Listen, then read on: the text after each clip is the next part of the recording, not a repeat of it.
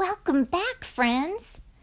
Today we're going to read The First Brothers, which is part of the Arch Book series that I like to read on Sundays. Cain was born to Adam and Eve. They rocked him in his cradle.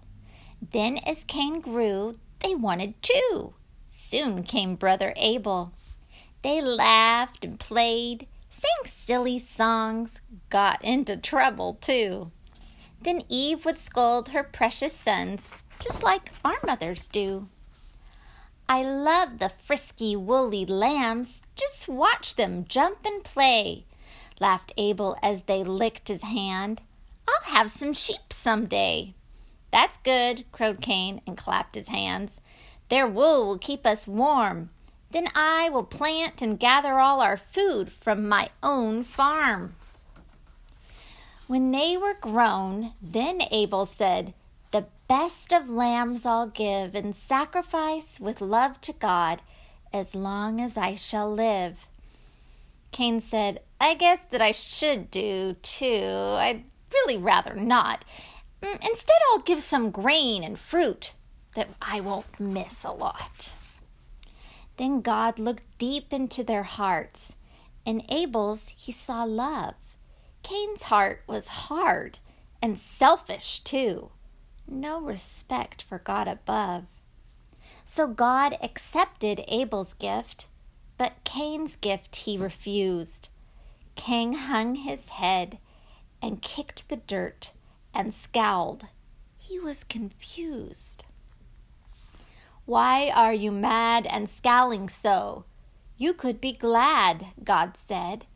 You will be when you do what's right and give your best instead. Now, sin is like a monster huge that's crouching by the door. Then God said, you can master it. I'll help you win that war. Cain searched for Abel. Then he said, out to the field, let's go.